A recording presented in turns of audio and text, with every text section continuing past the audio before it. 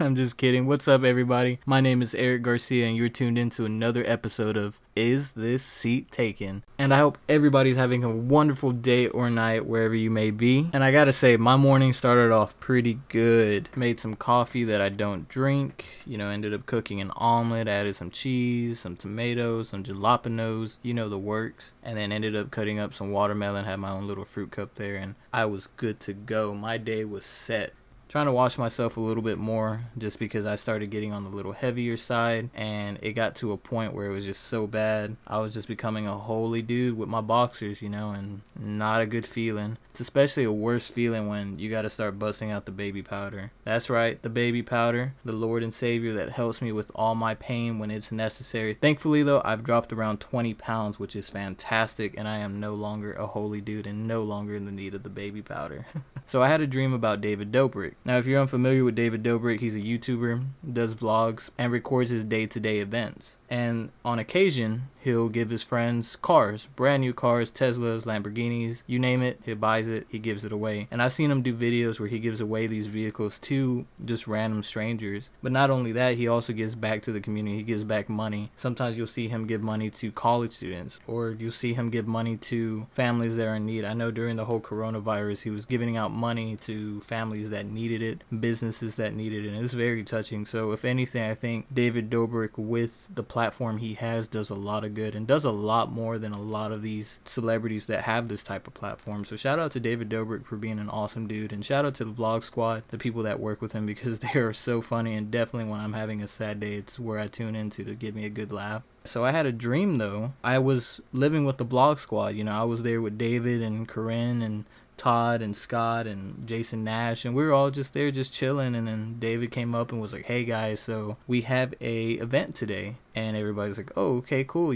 what's up, what's the event? So the event was, we were going to go to a high school. They were going to be performing a play. Now, I don't know what kind of play it was. All I know is that these students were dressed up as vegetables. You could see peas and carrots and broccoli, just people in costumes, and it was just ridiculous. These students were supposed to perform a play, and then there was going to be a scene where everything would just go black out, right? I guess like a transition. But when that would happen, the lights would shine up, and then the Vlog Squad would be there. So David wanted 2 people to volunteer themselves to come up with an idea of how he could give away $500 to everybody within that auditorium that was watching the play. So then they end up choosing me, and I want to say Jason Nash, to pick the idea of, what the concept would be so these people could win money. So Jason's like, you know what? I have a great idea, Eric. Let's just say this and do this. And I was all on board. I was like, fuck it, yeah, let's do this. Sounds great. So we ended up going to the high school. The play went on, and then during that transition, the whole Vlog Squad came on stage. The lights were all out. But next thing you know, the lights are all on, and the Vlog Squad shows up, and everybody just goes freaking nuts. All these high schoolers, oh my god, it's David Dobrik and the Vlog Squad, just losing it, And once again, like I said, everybody's there. Aaron, Carly, Jason Nash, Todd, Jeff, everybody. And I probably left some people out, but just know, if you're familiar with the David Dobrik crew, they were there. And so David goes on stage and he grabs the mic, and he's just like, hey, how's it going, everybody? I hope y'all are doing well. The play is actually very funny. And he was just like, how would y'all like to win some money today? And so everybody just loses it again. Oh my god, free money, oh my god. Everybody's just cheering for it. And so then he's like, well, my good friend Jason Nash and Eric are going to come up on stage and tell you how you could win some money. So here we come, me and Jason Nash, right? We're walking on stage, and he's like, all right, Eric, just follow my lead. Which my lead basically wasn't doing nothing. Jason was doing all the talking. I was just there smiling and waving. And so Jason goes, okay, everybody, so this is going to be kind of like charades or hangman. Basically, there's a phrase that I have written on this board, and if you can guess it, then each and every one of y'all will win $500. And so he's like, okay, these are the amount of letters, these are the amount of tries, we'll go for it from here. Now, once again, this is my dream, so some of it might not make sense. But so he starts calling on people, and they start, guessing the phrase. Long story short, the phrase ends up being, know your worth. Somebody gets it, everybody wins money, everybody's ecstatic, and then David just comes back and grabs the mic, and he's just laughing and all smiling, just like how David is. And he's like, hey guys, I let Jason and Eric lead this activity, and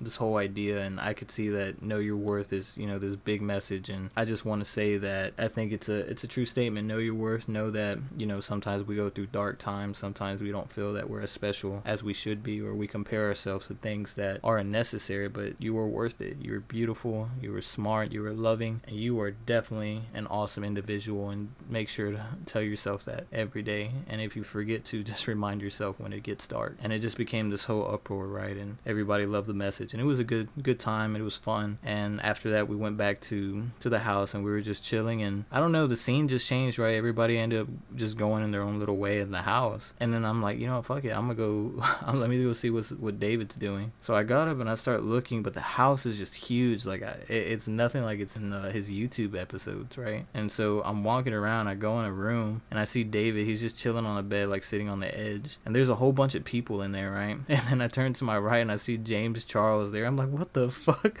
And so James Charles lives with David Dobrik in the house. And if you're unfamiliar with James Charles is a makeup artist. So it was just super hilarious. And then I woke up, and that's my David Dobrik story. Hopefully I didn't put you to sleep with that. But his vlogs are super hilarious, and I would highly recommend watching them. And like I said, he does a lot. So shout out to David Dobrik and the Vlog Squad. But that was my dream of the day. And would David Dobrik give a speech like that? Probably not. But I do know he's a good dude, and he gives a lot. So happy for it. And who knows, maybe James Charles will randomly meet me one day and decide to give me a huge makeover, because God knows I need it.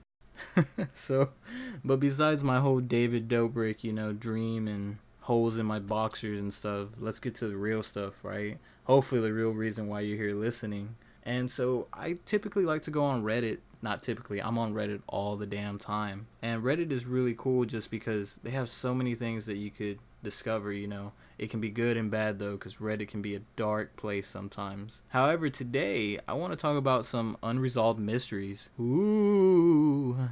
And I'm basically going to be going through some posts and some stories that are actual true life events that have happened, and just reading them to you and maybe discussing them a little bit more, because some of these unresolved mysteries are really terrifying and very disturbing. And so I just want to jump through that and see how it goes, and pull up a discussion about it. So I hope you enjoy it. Before we begin, I just want to make sure that I'm giving credit to the people who actually create these posts on Reddit, because once again, I'm not the one typing all this information out. I'm just reading it from a post that was created by this user. So the user is Bridge Oral, O-R-L, Bridge Oral. Thank you so much. So let's get this party started. In 1993, a mother and daughter return home to find their husband and father, David Glenn Lewis, missing. Hours later, a deceased hit-and-run victim was found thousands of miles away. It would take 11 years before the victim would be identified as David Glenn Lewis. Wife and 9-year-old daughter returned home from a weekend shopping trip to Dallas on January 31st, 1993, and found David missing with freshly made sandwiches in the fridge. They had no idea that across the country, David was hours away from being found as an unidentified John Doe. The man had been seen walking down a Washington highway before being killed in a hit-and-run. Though the hit-and-run victim's identity is now known and his cause of death well established, questions remain surrounding why David Glenn Lewis headed to Washington that weekend, and several other pieces regarding David's last moments continue to be up in the air. David Glenn Lewis was born in Borger, Texas in 1953, the second of 2 children to Herschel and Esther Lewis. David graduated from high school in 1972, and from there went to Texas Tech University, where he was an honor student and graduated with a degree in political science. David continued on to Texas Tech University Law School, gaining a doctorate in jurisprudence in 1979. David practiced as an attorney in Amarillo, Texas, and was a member of the American Bar Association. He married his wife Karen in 1981, and their only child, a daughter, was born a couple of years later. David was a member of the local church, a Sunday school teacher, a member of the Directors Board for Dumas Community Education Advisory Council, and a district chairman involved in the Boy Scouts of America. David was said to be a dedicated family man and charity volunteer who was close to his parents and brother. Now, Super Bowl weekend of 1993, David's wife and daughter headed from their home in Amarillo to Dallas, around 400 miles away, for a weekend of shopping. They departed Amarillo on the 28th of January, leaving David at home for the next couple of days. It is known that David was last seen alive on the 30th of January, but where and by whom has not been revealed. On the 31st of January, the day of the Super Bowl match, David's wife and daughter returned home from Dallas, expecting to find David waiting for them. They were surprised when the man was nowhere to be found. The tape recorder had been left recording the match. Though it had continued to run after the match had finished, 2 freshly made sandwiches were found in the fridge. David's wedding ring and watch had been placed on the kitchen counter. There was no signs of struggle or anything disturbed in the house that would point towards burglary or foul play. It appeared as though David had simply slipped out for a while. Due to the match and the tape recording, David's wife believed David may have gone to a friend's house to watch and would return soon. However, a day later, the 1st of February, there was still no sign of David. David's wife goes to Amarillo Police Department to report her husband missing.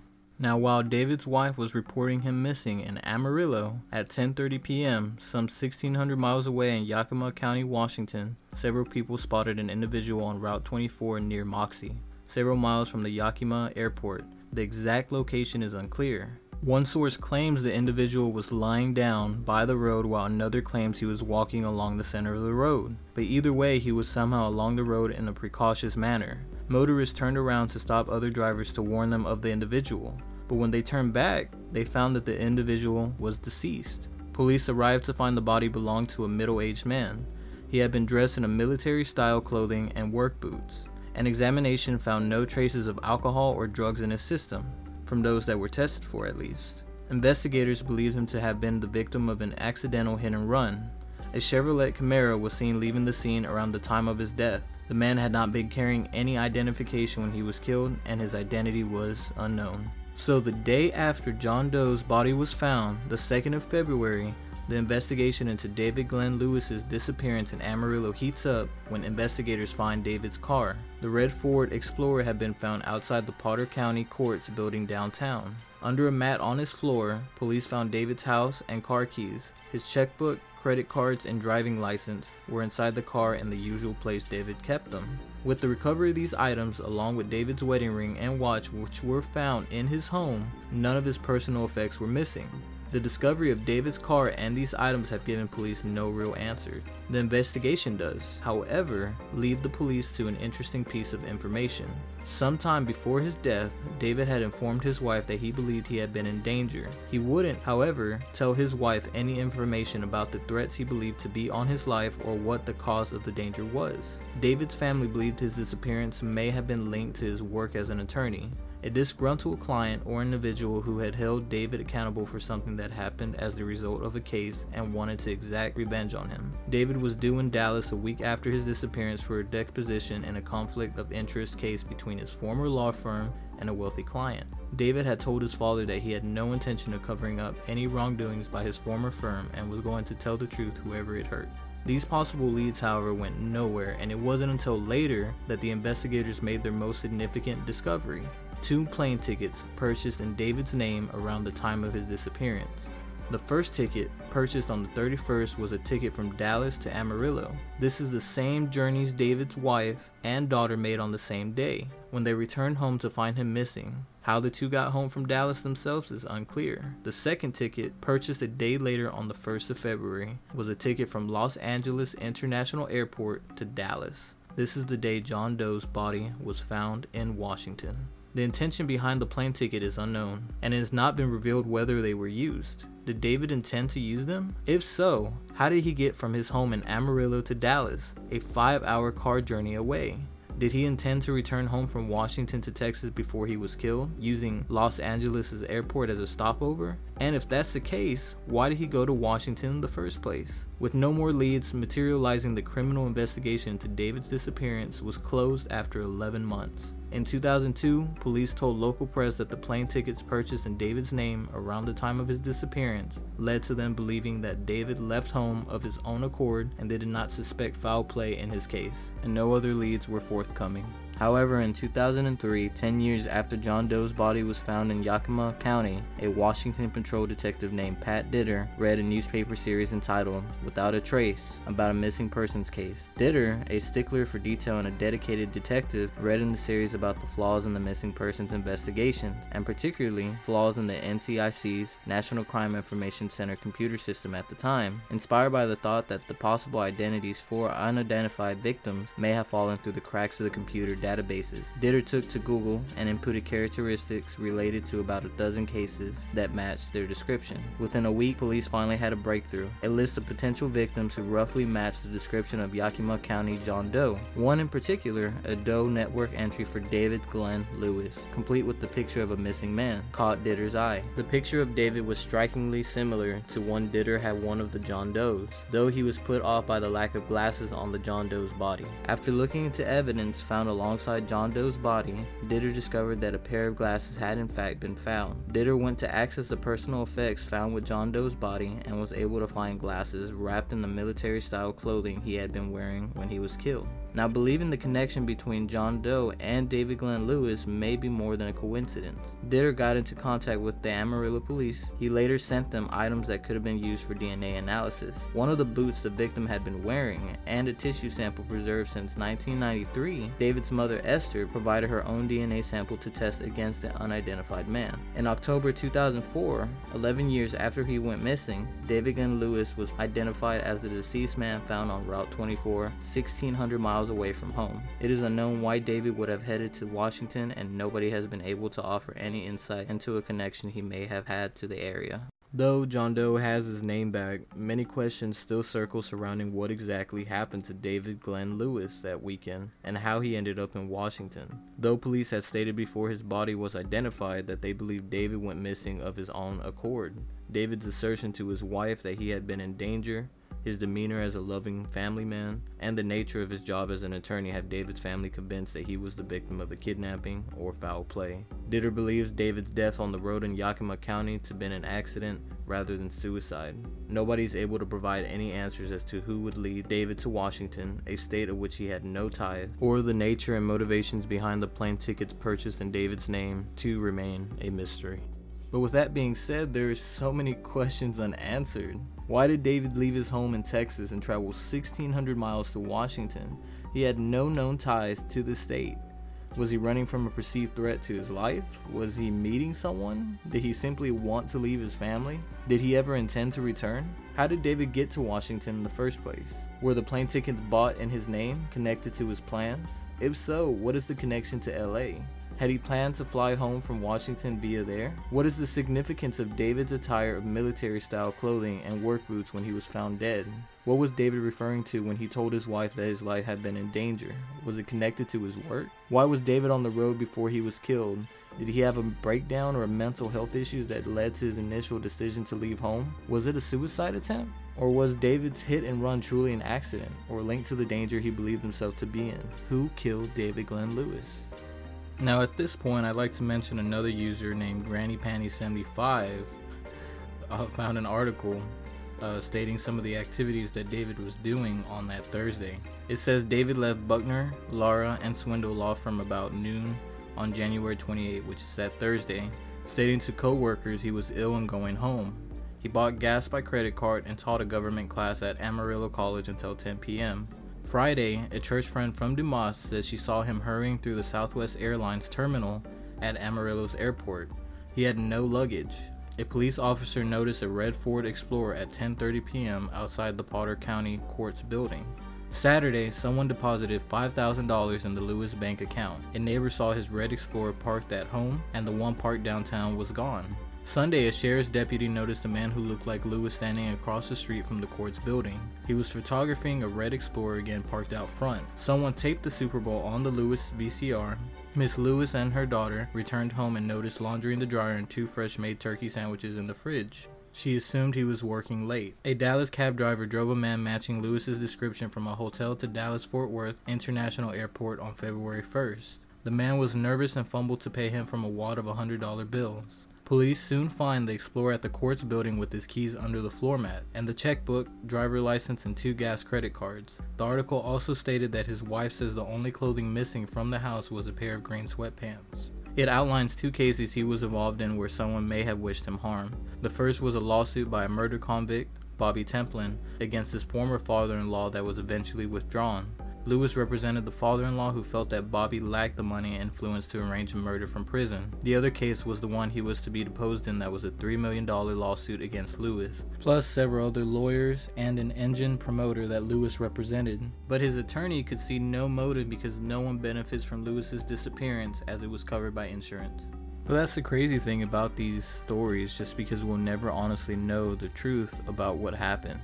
We won't ever know what happened to David or what was going through his head during his final moments. Now, I think the biggest question for me is, what was David doing on the road before he was killed? It's crazy to think that he was just roaming the road. Now, some would say maybe he had a mental breakdown and just decided to go for a walk, who knows? But even then, I would suspect that he didn't kill himself. I really do think that the whole idea of him being paranoid got to him, and the possibility that one of his clients was setting out a hit on him. I think with any type of pressure with that, it could drive anybody nuts. Now, the other thing is the plane tickets. How does that make sense? Why was he dressed in military clothing? Was David's hit and run an accident, or was it on purpose? Honestly, I don't think it was an accident. The fact is that if he was telling his wife that he felt like he was in danger, I truly believe it. When you are put in these situations where you're under stress or you feel like your life is in danger, especially with the job that he does, then yeah, I'm sure it can get to certain people, and it probably broke him at certain points. Unless there was just a point where he felt like he was just trying to escape and leave his family into safety. That could probably explain why he left some of his belongings. Maybe he rented a car, tried to get out, or this whole assumption that, you know what, maybe they're coming for me, but they don't know my family, so let me get out of here while I can. That you just go from plan A to plan B to plan C, and you just don't know what the end result's gonna be. And even though they found David's body, it's truly tragic that we'll never really know what truly happened to him and what inspired events led to his fatality. I guess in this case, it is an unresolved mystery. So the next mystery that we're jumping into, the post was created by The Bones of Autumn. Now, after being hired to dance at a private party, 24-year-old Muncie, Indiana resident Angie Barlow sent one final text to her roommate: "Just in case I go missing, LOL." The text turned out to be horribly prolific. On October 26, 2016, a woman texted professional dancer Angie Barlow and asked her to perform at a private party, implying it would be a surprise for her boyfriend. The sender did not provide a name, just an apartment address and a time to show up. Angie, who performed in local Indianapolis clubs and occasionally did other events on the side, took the gig. The texter requested that Angie dress in black or red undergarments. Angie agreed. At about 11:45 p.m. that night, Angie sent a Snapchat message to her roommate Mona Jackson. It showed Angie smiling in what appeared to be an apartment bathroom and stated, "Doing a private party at this address just in case I go missing, LOL." That message turned out to be horribly prolific. Angie Barlow was never heard from again. When Angie did come home the next day, Mona Jackson contacted Christina Kramer, Angie's mother. Christina and her husband rushed from Muncie to Indianapolis to report Angie missing. Police studied surveillance footage of the private party's address. The footage depicts Angie's blue Pontiac G6 leaving the apartment complex at 3:29 a.m. Another car directly follows. Neither driver is visible on the tape, but the license plate on the second car is registered to a woman named Raven Miller. Indianapolis Metro Police Department Detective Jose Torres discovers that the party was hosted by Raven Miller and her romantic partner, a man named Baron McCullough. Angie knew the couple from her club dancing, and according to Torres, she didn't like them. In fact, Torres said Angie would not have taken the job had she known Miller and McCullough were behind it. He therefore believes that she was tricked to come to this location.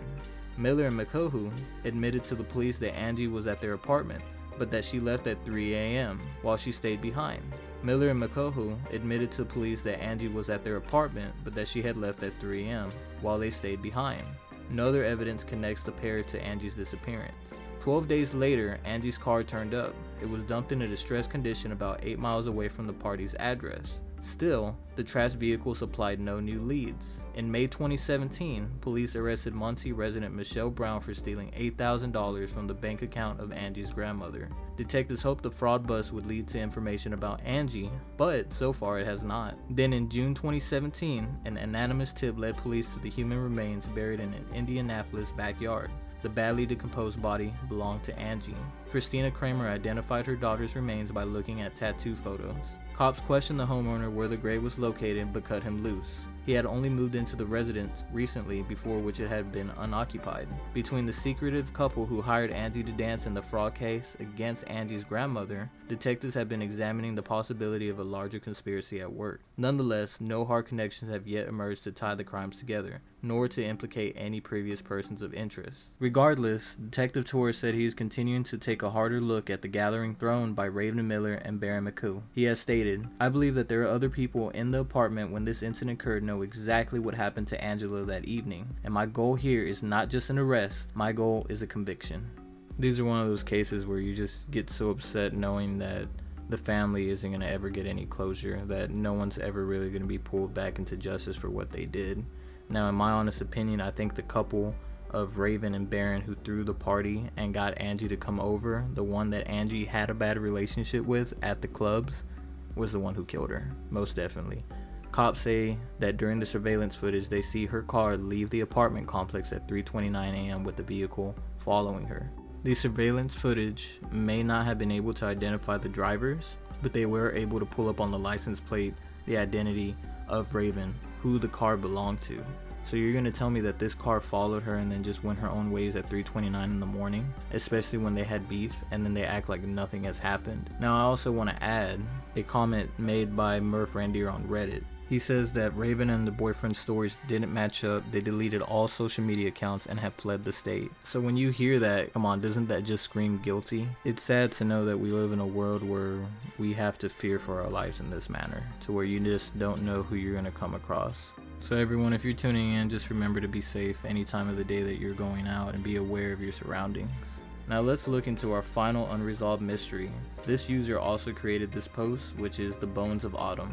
On April 20th, 1977, Harriet Carr found her husband, Ted, dead on the floor of their garage. He had died of carbon monoxide poisoning, as did the 3 people Harriet discovered in the trunk of Ted's car. How many unknown victims have fallen prey to Ted's car? On April 20th, 1977, around 4:30 a.m., Harriet Carr, who lived at 940 North Olney Street in Indianapolis, Indiana, noticed her garage door was slightly ajar and went to investigate. She entered the garage to find her husband, 62-year-old Melvin Ted Carr, dead of carbon monoxide poisoning. Harriet rushed inside to turn off the still running car, only to discover her husband wasn't the only one in the garage. In the open trunk of Ted's car, Harriet saw 3 bodies: a woman, a teenage girl, and a very young boy. As Harriet ran screaming from the garage, neighbors called the police. The 3 bodies found in Ted's trunk were identified as 24-year-old Karen Nils, her 2-year-old son Robert, and a 17-year-old girl named Sandra Harris. All 3 were killed by carbon monoxide poisoning, and it was determined that both Karen and Sandra had been sexually assaulted. Police located a loaded .25 caliber revolver in Ted's pocket and noted Ted was carrying a handkerchief. A vacuum cleaner hose was found leading from the car's tailpipe towards the trunk of the car. The evidence painted a picture of what had happened. Ted had abducted the 3 victims, sexually assaulted the 2 women, then ordered them into the trunk at gunpoint. He then proceeded to drive his car into the garage, inserted one end of the hose into the tailpipe and the other into the trunk. He closed and locked the trunk and left his victims to die. When Ted went to confirm his victims were dead, he used the handkerchief to cover his face and opened the trunk. But Ted's makeshift mask proved to be no match for the large amount of toxic gas that had filled the trunk and garage. And in a bizarre twist of fate, he succumbed to the fumes himself. So who was Ted Carr? Melvin Ted Carr was no stranger to the police. In October of 1947, Ted was arrested after he kidnapped 2 hitchhikers. The hitchhikers were a husband and wife who told police that the twisted tale of what Ted had done to them. The woman told police after picking up the pair, Ted drove them to a secluded location where he ordered them at gunpoint from the vehicle. He then proceeded to handcuff the male hitchhiker to a trailer hitch and rape the female hitchhiker before letting them go. The charges against him for the crime would later be dropped. In early 1971, Ted was convicted of swindling an elderly blind woman out of her life savings. After giving Ted her power of attorney, he left the handicapped 81-year-old widow with only $30 in her savings account. Shortly after, he was suspected of forcing a young girl to commit an abnormal sex act under the threat of being raped. He was never charged for this crime. Later the same year, Ted received 5 years in jail after he took a 14-year-old girl to Mexico for immoral purposes. While in prison for the crime, correctional officers discovered several hand-drawn maps of the interior of both the elderly woman and the 14-year-old girl's homes. The maps also included Ted's plan to kill them. Ted was released after serving 3 of his 5-year sentence. Ted was also a suspect in another case that still hasn't been solved. In February of 1967, it was discovered that Lois Williams, a 35-year-old divorcee, and her 17-year-old daughter Karen had gone missing. Lois' father had last heard from his daughter and granddaughter in January. He called police to perform a welfare check. Police noticed that Lois' house was spotless and nothing appeared to have been taken, not even Lois or Karen's winter coat. A missing endangered persons report was issued. Lois knew Ted's car well. Ted owned and managed a service station where Lois would frequently take her car for repairs. It was also rumored that both Lois and her daughter Karen had a sexual relationship with Ted. On the evening Lois was last seen, a neighbor and co-worker of Ted's named Calvin Campbell witnessed Lois and Karen leave the gas station in Ted's car. Hours later, he returned alone and angry, telling the co-worker he was mad at Lois, who he claimed had went into the bar and refused to come out. Ted ordered Calvin to close the shop, and he did so. The following morning, as Calvin was readying for work, Ted's dad came across the street yelling that Ted had been beaten up and robbed. Calvin found Ted on the ground, seemingly dazed, incoherent, and bloody. Ted told Calvin a story of how someone mugged him outside the service station, but insisted Calvin not call the police. Calvin went inside to check if anything had been stolen from the business. Nothing was missing but Ted's car. The same one he was driving the night before was on a lift. It had been cleaned with a pressure washer inside and out, with particular focus on the trunk. Calvin quit his job at the service station after that. Calvin's wife Maureen believes she was almost a victim of Ted's as well. She said one night Ted informed her he was going to go to the hospital because he was having trouble breathing. Later that night, and while Calvin was working his new night job as a janitor, Ted called her from the hospital. He requested that she check to see if he had left the garage door open, claiming he was worried that he may have left it open and feared for the safety of his tools inside. Maureen and Calvin had been informed of Ted's past and the suspicions that surrounded him by the police, so she decided not to go. It was later discovered that Ted had been at the hospital that evening, but a nurse discovered that he had vanished from his room, never bothering to check out hours before the phone call to Maureen was made. Another neighbor reported seeing his car parked a block away that evening. Maureen thinks Ted used the landline he had in his garage to call her and believes it was Ted's failed attempt at kidnapping her. Early into the disappearance of Lois and Karen, police searched Ted's garage and found personal papers belonging to Lois in a suitcase, but no other evidence was discovered and police didn't believe they had enough to charge him with the crime. However, after the bodies were discovered in Ted's garage, the investigation into Lois and Karen's disappearance was resumed. After a bit of a battle with Ted's widow Harriet, police began excavating his yard and his basement and garage floor, where fresh patches of cement were found. Unfortunately, investigators were unable to locate Lois or Karen's remains. Bones discovered in the backyard turned out to be animal bones, and the investigation stopped. Some investigators believe they were not allowed an adequate amount of time to fully search the property. Ted was well known as an excellent craftsman and had completely remodeled his basement shortly after Lois and Karen had disappeared. Some investigators believe the pair's remains are still inside the house somewhere, perhaps in a wall. Lois' father had believed for quite some time that Ted was responsible for the disappearance. He wrote to Ted while Ted was incarcerated. In the letter he said, "I never did trust you. Those poor girls never did harm to a soul on earth. The suffering for them has passed. They are in God's heaven. But what about you, Ted Carr? Have you thought about your own death and what lies beyond? I can't imagine what your punishment will be, can you?" Unfortunately, he passed away without ever getting any real closure, as Lois and Karen's remains have never been found. The house at 940 North Olney still stands today. And that was a crazy story on its own. But how can you tell when you're dealing with a psychopath, right? I feel really bad for the wife just because who knows if she even had an idea that he was showing these type of tendencies, or maybe she had a hunch. But the fact of the matter is, this dude probably did it to other women, which is so sad to hear. I mean, Lois and Karen were the only victims ever really acknowledged by the police. And so when you look into those aspects, it's just like, what drives a person to do those type of things? What makes you want to go down a dark and evil path?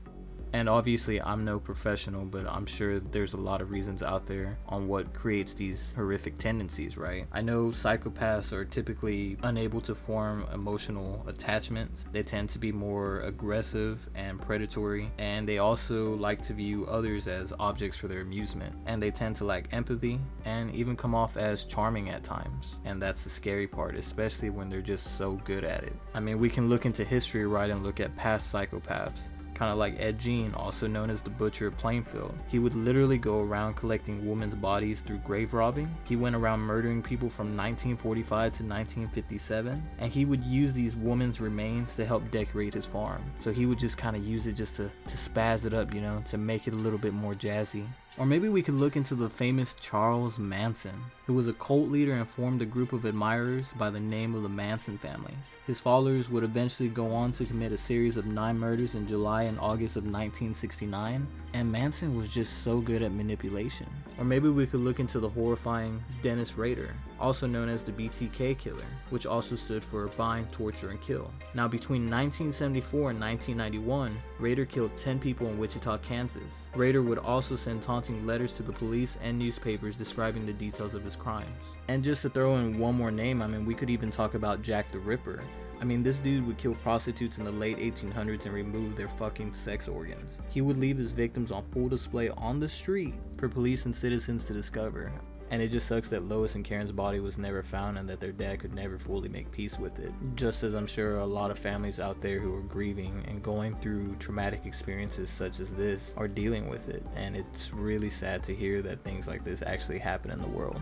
If you are interested in learning more about these serial killers and what actually goes through their mind, I would highly recommend watching the show called Mindhunter. There are 2 seasons on Netflix and it's a fantastic show. The show does an excellent job of storytelling and giving some good facts while also presenting some very notorious serial killers in our history, with also following up on some great facts about them. But that's all of our unresolved mysteries for this episode, at least. I hope you enjoyed them. And well, we finally made it towards the end of the episode. I'm sure y'all are tired of hearing me go on, but I just want to say thank you so much for tuning in. I had a great time and I hope you did too. Stay safe, be well, remember that you're awesome, and I hope you have a wonderful day or night wherever you're at. I'm Eric Garcia and this is This Seat Taken? I'll catch y'all later. Laters.